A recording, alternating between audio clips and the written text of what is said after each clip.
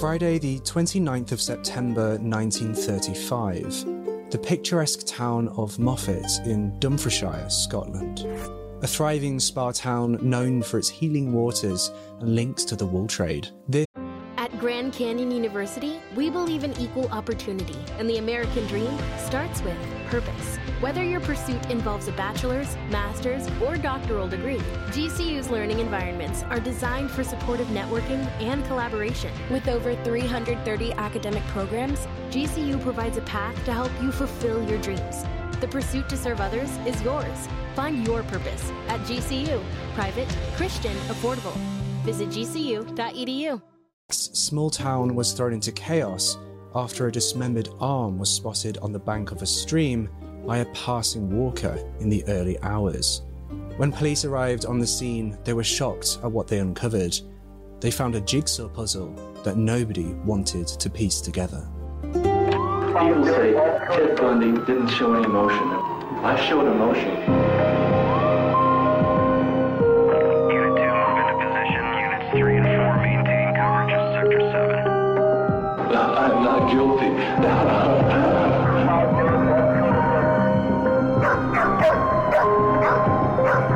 Hopefully clear. We have a visual.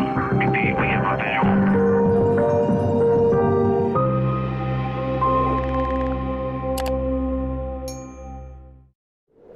The following episode is not suitable for those under the age of 13. Viewer discretion and parental guidance is advised.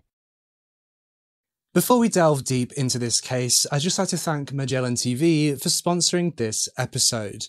I'm sure you've heard of Magellan TV before, especially on my channel, and it's not without good reason. Magellan TV is my absolute go-to for all of my documentary needs, with a wide range of documentaries from space, nature to true crime, and with 4K at no extra cost. It's the perfect place to wind down after a long day while still learning something new. Magellan TV actually adds between 15 to 20 hours of brand new content every single week, so if you're worried about running out of true crime content to watch, worry no more. I've just watched Jack the Ripper, the German Suspect, which is a documentary about the infamous serial killer Jack the Ripper and new evidence that emerged that led investigators to an improbable suspect, a German sailor. Can detectives finally identify the world's most famous serial killer? Be sure to use the link at the top of the description or the link in the pinned comments and use your 1-month free trial to go watch Jack the Ripper, the German Suspect, and once you've finished it, dive deep into Magellan TV's extensive true crime collection. As I've said before, new documentaries like Jack the Ripper, the German Suspect are added to Magellan TV weekly, so do not sleep on this offer. Grab your 1-month free trial using the links below. Hi everyone, it's Editing Josh here. I just wanted to jump on to say that there is a quick offer from Magellan TV for the Christmas holidays, and that is you can buy one, get one free gift card for an annual membership to Magellan TV by clicking the link in the description. It's a special holiday offer, so be sure to grab that great Christmas present. And thank you to Magellan TV for constantly supporting this channel and making content like this video possible. Now, back to the case. On the morning of Friday the 29th of September 1935, Susan Johnson was on a morning walk, the kind of walk she'd taken many times before, though when she looked out over the parapet of an old stone bridge around 2 miles outside of the Dumfriesshire town of Moffat, she would spot something that caught her eye.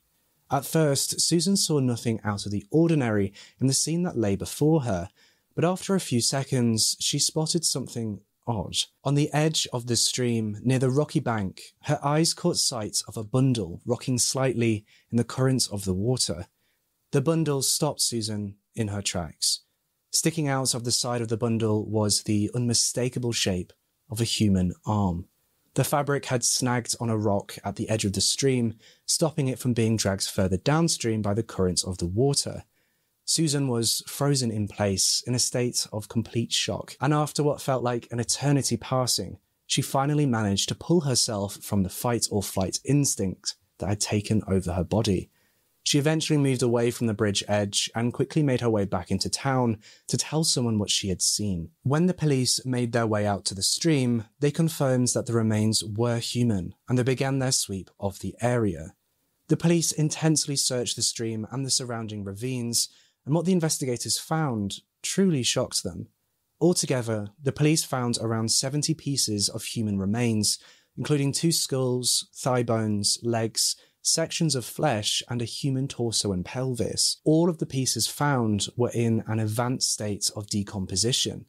These remains were wrapped in bedsheets, children's clothing, pillowcases, and newspapers. The newspapers found were 2 editions of the Daily Herald, dated the 6th and 31st of August 1935, an edition of the Sunday Graphic, dated the 15th of September 1935, and undated portions of the Sunday Chronicle. After the police had recovered these remains and had examined them, they transported the remains to a local mortuary a few days later, on Tuesday the 1st of October 1935.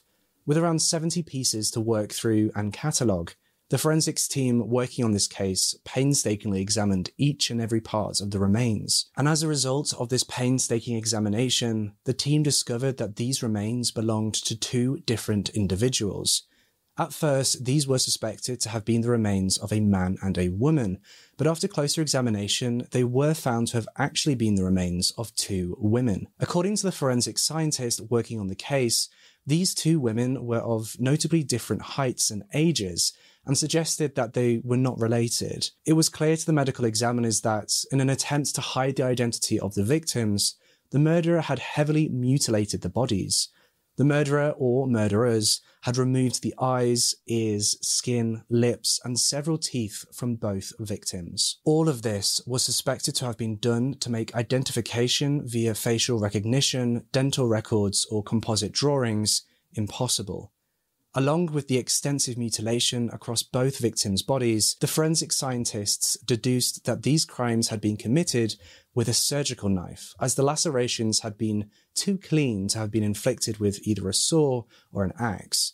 This was further cemented by the fact that the victim's fingertips had been removed with surgical precision, along with any possible distinguishable features such as operational or vaccination scars.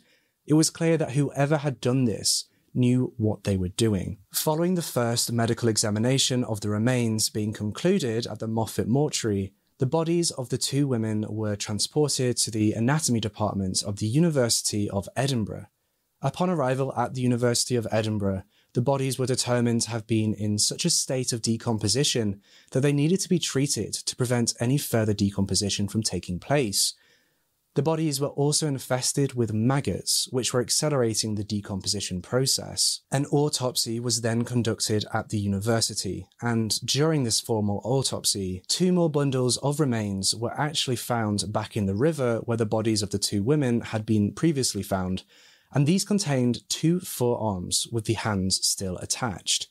Now, these hands still had their fingers attached, which allowed the forensic scientists to obtain a full set of fingerprints for one of the women.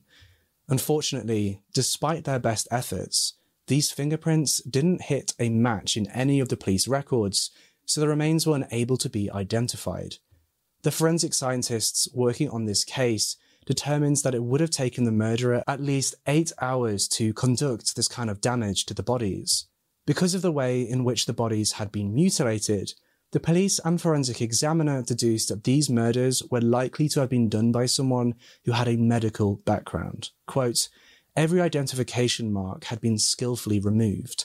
I suggest that both women had died a very violent death, and that the dismemberment had been done by someone who had medical knowledge and surgical skill." The examiners also told police that the murderer made a mistake in choosing the river that they had chosen to dispose of the bodies in. There were 2 rivers in the area where the remains had been dumped, and it turns out that the other river where the bodies hadn't been found had actually been overflowing due to heavy rainfall at the time. This meant that if they had chosen that river to dump the remains in, the remains would have likely ended out at sea due to the heavy rain and would have likely never been discovered. To help the police figure out more of a timeline for these deaths, a forensic expert in entomology, which is the study of insects, was brought onto the case. This expert was asked to look at the maggots found on the bodies, and from this, he determined that the maggots were 12 to 14 days old. This gave the police a time frame from when the bodies had been dumped in the river, so the investigators started working backwards from this point. With the remains yielding no answers, though, to the detectives' questions, the police began to look into the items that the bodies had been wrapped in. These items consisted of bed sheets, children's clothing, pillowcases, and newspapers. It was through these items that the police began to further unearth the mystery behind this case. The newspapers used to wrap the bodies were dated for Sunday the 15th of September 1935, and in a breakthrough for the police, it was a special edition of the Sunday Graphic that was only sold in a specific area. This newspaper was exclusive to the Lancaster area of England. This was what the police were waiting for, a solid lead which would get them one step closer to the killer.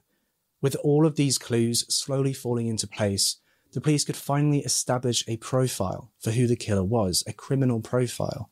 And this criminal profile detailed the killer as being someone who was a medically trained person, someone who lived or worked in the Lancaster area, and most likely had children and a wife due to the bedding and children's clothing that had been used to wrap the remains.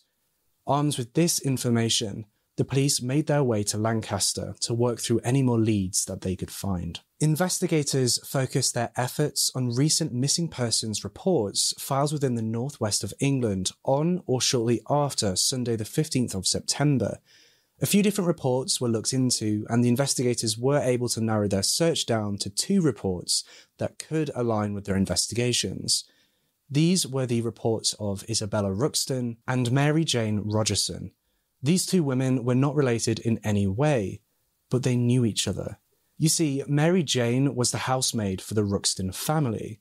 The Ruxton family were well known in the area, as the patriarch of the family was a well-known physician who practiced in the area. His name was Dr. Buck Ruxton. Buck Ruxton was born in Bombay, India on Tuesday the 21st of March 1899. He was originally named Bukhtar Chompa Rustamji Rantaji Hakim, and I'm sure I've just pronounced that completely wrong and butchered it. I'll put it on screen now. I couldn't find any way online of trying to figure out how to pronounce it, so I apologise for not being able to pronounce that, but that's what he was originally named, and he was part of a wealthy middle-class family.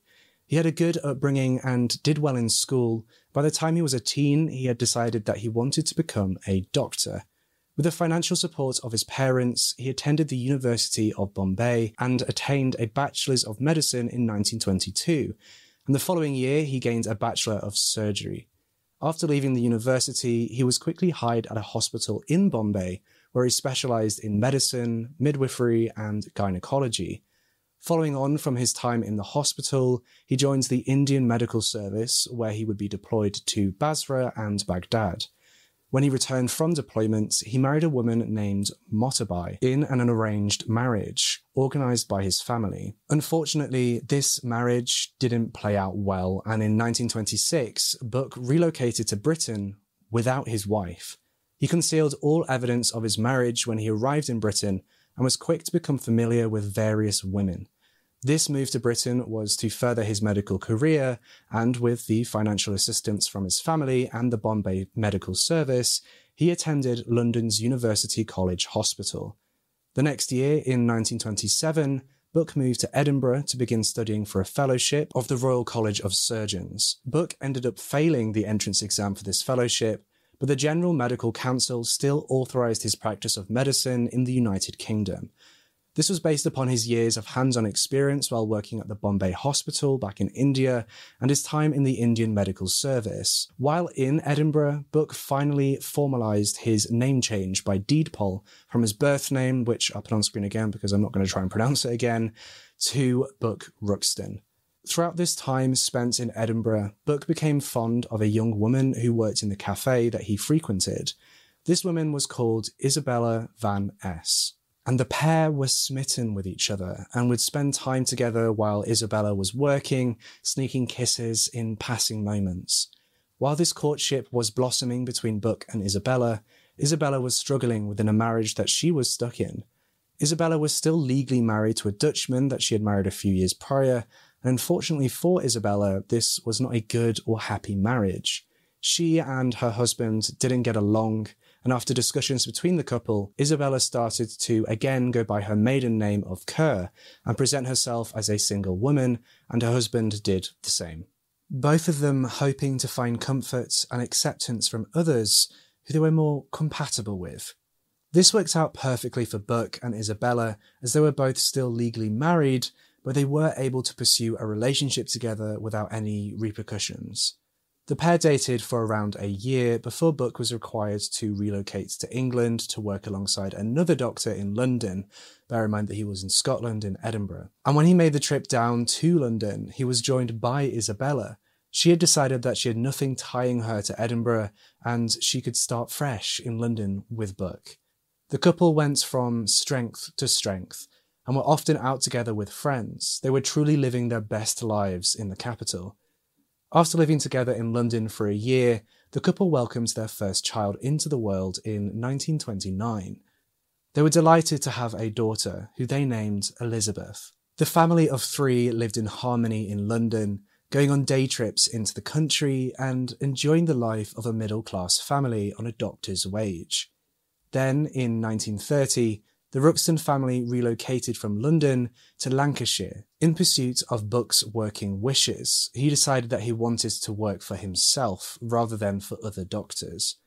After moving to Lancashire, Buck decided to establish a medical practice of his own within his family home, a newly bought property at 2 Dalton Square. Buck was known as a diligent and compassionate GP, general practitioner, who was well respected and popular within the community.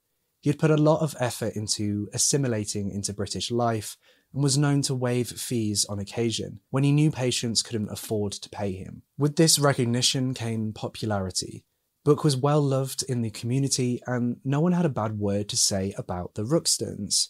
They were the perfect family. In 1931, after living in Lancaster for over a year, the Ruxton family added a new member, with a second daughter born, who they named Diane. 2 years after this, in 1933, they finally welcomed a son to the family, who they named William.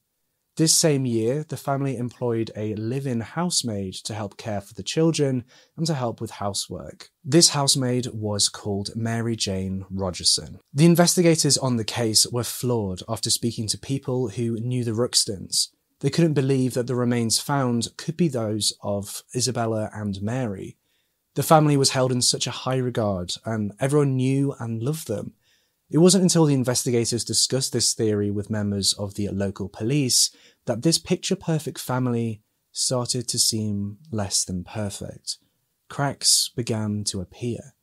Despite his esteemed reputation within the community, the local police spoke of the relationship between Buck and Isabella as being rocky. Over the years, Buck had become suspicious of Isabella and believed that she was cheating on him. Behind closed doors, he would explode into fits of rage, regularly throwing items across rooms and assaulting Isabella. The couple had several large quarrels over the years, which resulted in police intervention, occasionally having to settle the argument at the police station with officers present. A few times during these arguments, Buck's anger would prompt Isabella to pack her belongings up and return to Edinburgh with their 3 children. This was Isabella's way of ensuring her children's safety after the violence between the couple became too volatile. After long phone calls between the pair, Isabella and the children always returned. Shockingly, the local police also informed investigators that Isabella had attempted suicide by inert gas asphyxiation in 1932. And unfortunately for Isabella, this resulted in her suffering a miscarriage of what would have been her 4th child. Despite the police's previous interventions, it wasn't until 1933 when they found out about Buck beating Isabella after she came into the station and reported it herself. After she had filed this report, the police visited the Ruxton home to investigate the claims. Buck denied the assault charges, stating that he would never lay a finger on her, despite his own allegations that she had been unfaithful to him. Despite these reports from Isabella, she returned to the Ruxton home and never followed through with the investigations. That, within itself, is a classic example of the manipulation that can take place in a domestic violence situation, especially given the year in the 1930s. One incident in April of 1933 saw a policeman called out to the family home. While this police officer was taking their statements over what had happened, Book told him, "Sergeant, I feel like murdering 2 persons. My wife is going out to meet a man." In September of 1935, Isabella travelled to Edinburgh to visit one of her sisters who still lived in the area. And on this trip to Scotland, Isabella was accompanied by another family who the Ruxtons were friends with. These were the Edmondsons. Now, Book himself didn't accompany Isabella on this trip as he had prior commitments in his doctor's practice which he couldn't get out of. While Isabella was away, Book was filled with rage and jealousy. He believed that Isabella was cheating on him with Robert Edmondson and that this trip was just a ruse for them to be able to continue their affair in public in a place where people didn't know him. When Book was asked about this trip at a later date, he was adamant that Isabella and Robert would have been sharing a room in their hotel and that she might not have even visited her sister.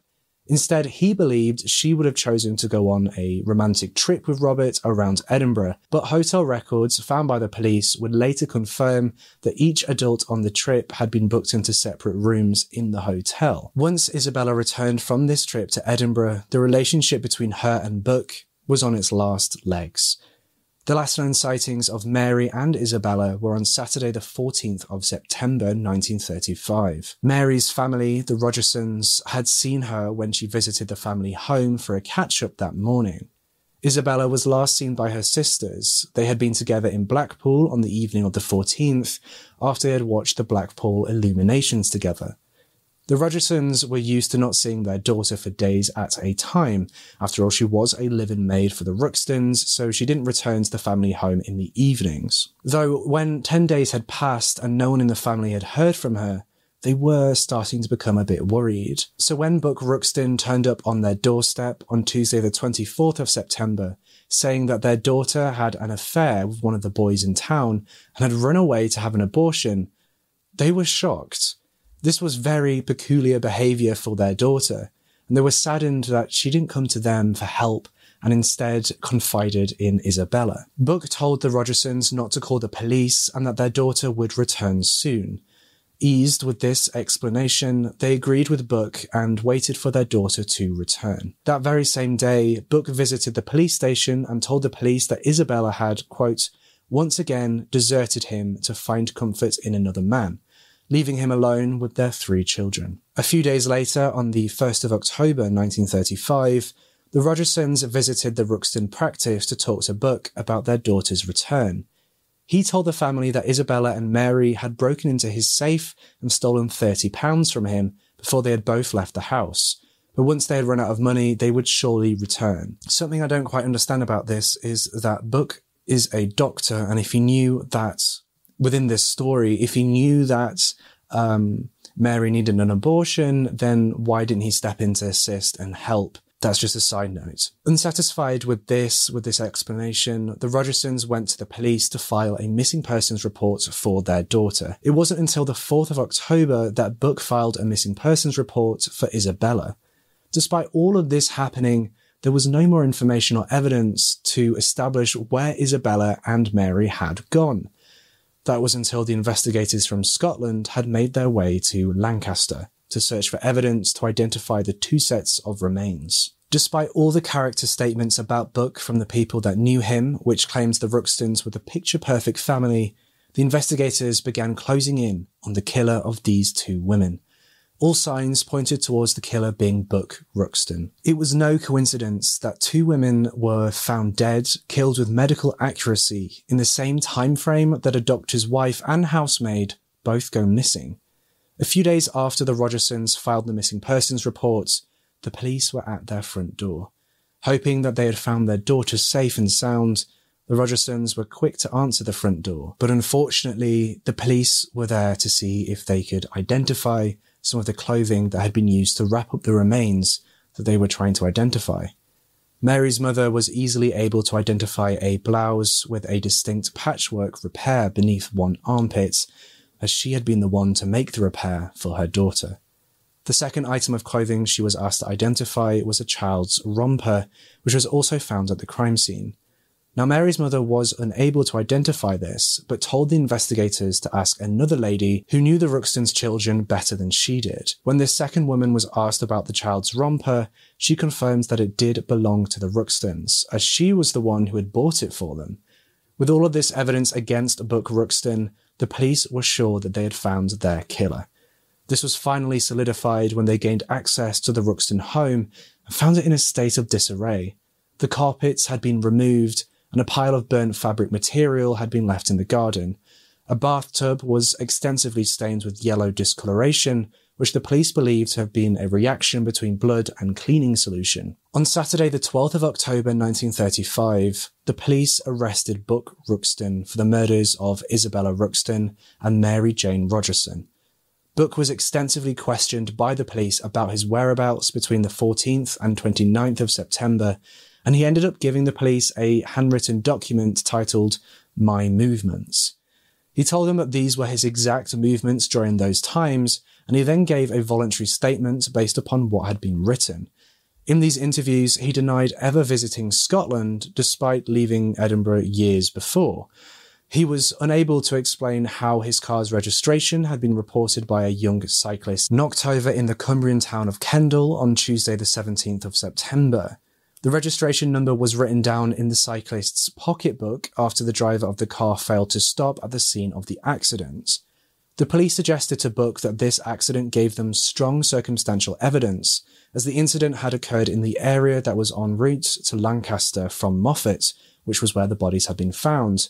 But Buck strongly denied these claims. Buck was unable to explain why the police found traces of blood on the stairs, railings, and various carpets throughout his family home, as well as traces of human fat and body tissue being discovered in the drains of the property. Buck Ruxton couldn't believe what he was being told, and was adamant that he had nothing to do with these murders. Along with these stains being found in the home, the police found that there was a forensic match between the human hands found at the bridge in Moffat and items that were known to be used by Mary Rogerson in the Ruxton home. So with no solid explanation as to why all of these pieces of evidence were lining up and stacking up against him, Buck Ruxton was formally charged with the murder of Mary Jane Rogerson at 7:20 a.m. on Sunday the 13th of October 1935. Quote, I intend to prefer a very serious charge against you. You are charged that between the 14th and 29th of September 1935, you did feloniously and with malice aforethought kill one Mary Jane Rogerson, said Lancaster Chief Constable Henry J. Vann. When the charges were read to Buck in the police station, he was appalled, saying, quote, most empathetically not, of course not, the farthest thing from my mind. What motive and why? What are you talking about? As a quick side note, I find it so funny how people used to speak. The vocabulary is just so different to how it is now. It just makes me giggle a little bit. Even though a match was finally confirmed to have been made between one set of the remains and with Mary Rogerson, the second body had still not been confirmed to have been connected to Isabella Ruxton. With nowhere else to go, the detectives turned their eyes to a new and emerging forensic technique. This case would be the first case to use forensic anthropology in an effort to solve the case in the UK. According to the University of Tennessee, Knoxville, over the past century, physical anthropologists have developed methods to evaluate bones to understand people who lived in the past. Such questions might include, was this individual male or female? How old were they when they died? How tall were they? Were the people in good or poor general health? Forensic anthropology involves the application of these same methods to modern cases of unidentified human remains. Through the established methods, a forensic anthropologist can aid law enforcement in establishing a profile of the unidentified remains. The profile includes sex, age, ancestry, height, length of time since death, and sometimes the evaluation of trauma observed on bones. Within the context of this case, the forensic anthropology used was a method in which they took an X-ray of a victim's skull and superimposed it onto a photograph of the suspected victim. This was achieved with two different images of Isabella, which allowed the police to positively identify the remains as Isabella Ruxton. Based on these images, on Tuesday the 5th of November 1935, the the police were also able to formally charge Buck Ruxton with the murder of his wife, Isabella Ruxton. Buck was detained in the police station and held in custody until his trial. The Ruxton trial started on the 2nd of March 1936 and lasted for 11 days. There were multiple witness testimonies brought forward by the prosecution during this trial, yet Buck Ruxton was the sole witness to testify on the behalf of his defence. The bathtub from the Ruxton home was even brought into the courtroom to be shown to the jury as evidence. While Buck was adamant that he was innocent during the trial, the prosecution showed the court damning evidence. A written confession from Buck himself, which was dated the 14th of October 1935. By the end of the trial, the jury reached their verdict. Buck Ruxton was found guilty of the murder of Isabella Ruxton and Mary Rogerson, and was subsequently sentenced to death. Following the sentencing, Buck Ruxton did file an appeal against his conviction, but it was dismissed for being, quote, insufficient as to even remotely suggesting. Not really sure what that means, but I just think that the appeal board didn't see that there was any grounds for an appeal. On the morning of the 12th of May 1936, Buck Ruxton was hanged at HMP Manchester. In the early hours leading up to his execution, Buck wrote a letter to his defence counsel, thanking them for their help while still maintaining his act of innocence. Quote, "I know that in a few hours I shall be going to meet my Maker, but I say to you, sir, I am entirely innocent of this crime." Despite a petition from residents from Lancaster urging the judge for clemency for Ruxton, a petition that had garnered over 10,000 signatures, Buck was still hanged for his crimes, a hanging that saw masses of people crowding outside the prison. This case was one for the history books, and even had a small song written about it. Quote, "Red stains on the carpet, red stains on the knife. Oh, Dr. Buck Ruxton, you murdered your wife. Then Mary, she saw you. You thought she would tell. So Dr. Buck Ruxton, you killed her as well." The bathtub from the Ruxton home, which had been used as evidence in the trial, can still be seen today as a water trough for the mounted police at Hutton Police HQ. This case, now famously referred to as the Jigsaw Murders, also marks the first time entomological science was successfully used and aided an investigation. Cast your mind back to the use of the maggots earlier in this case. These maggots helped the police to learn how long the bodies had been in the water for, which ultimately helped establish the times of Isabella and Mary's disappearances. These maggots were such a monumental moment in the world of entomological science that they were actually pickled and are now stored in the insect archives at the London Natural History Museum. A bit strange. And that's everything that I have for you in this case. Make sure you subscribe to this channel and hit that bell icon so you can be notified every single time that I post a brand new true crime video, just like this one. A special thank you once again to Magellan TV for sponsoring this episode. Make sure to take advantage of their limited holiday promotion by using the links below.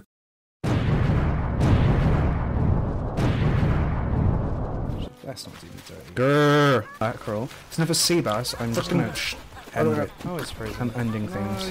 Grrr! My fucking villager just died.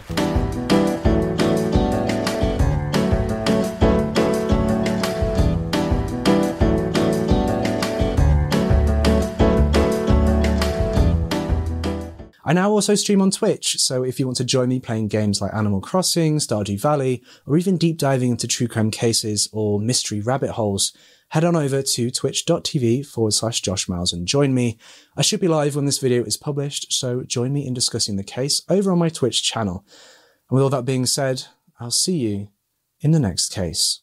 A special thank you to all of my Patreon members for helping keep this channel afloat, but especially thank you to my lead investigators for all of your support. If you'd like to support this channel for less than $5 a month, then head on over to patreon.com/It's Joshua Miles. For less than $5 a month, you'll get early access to videos and access to scripts and also polls on cases.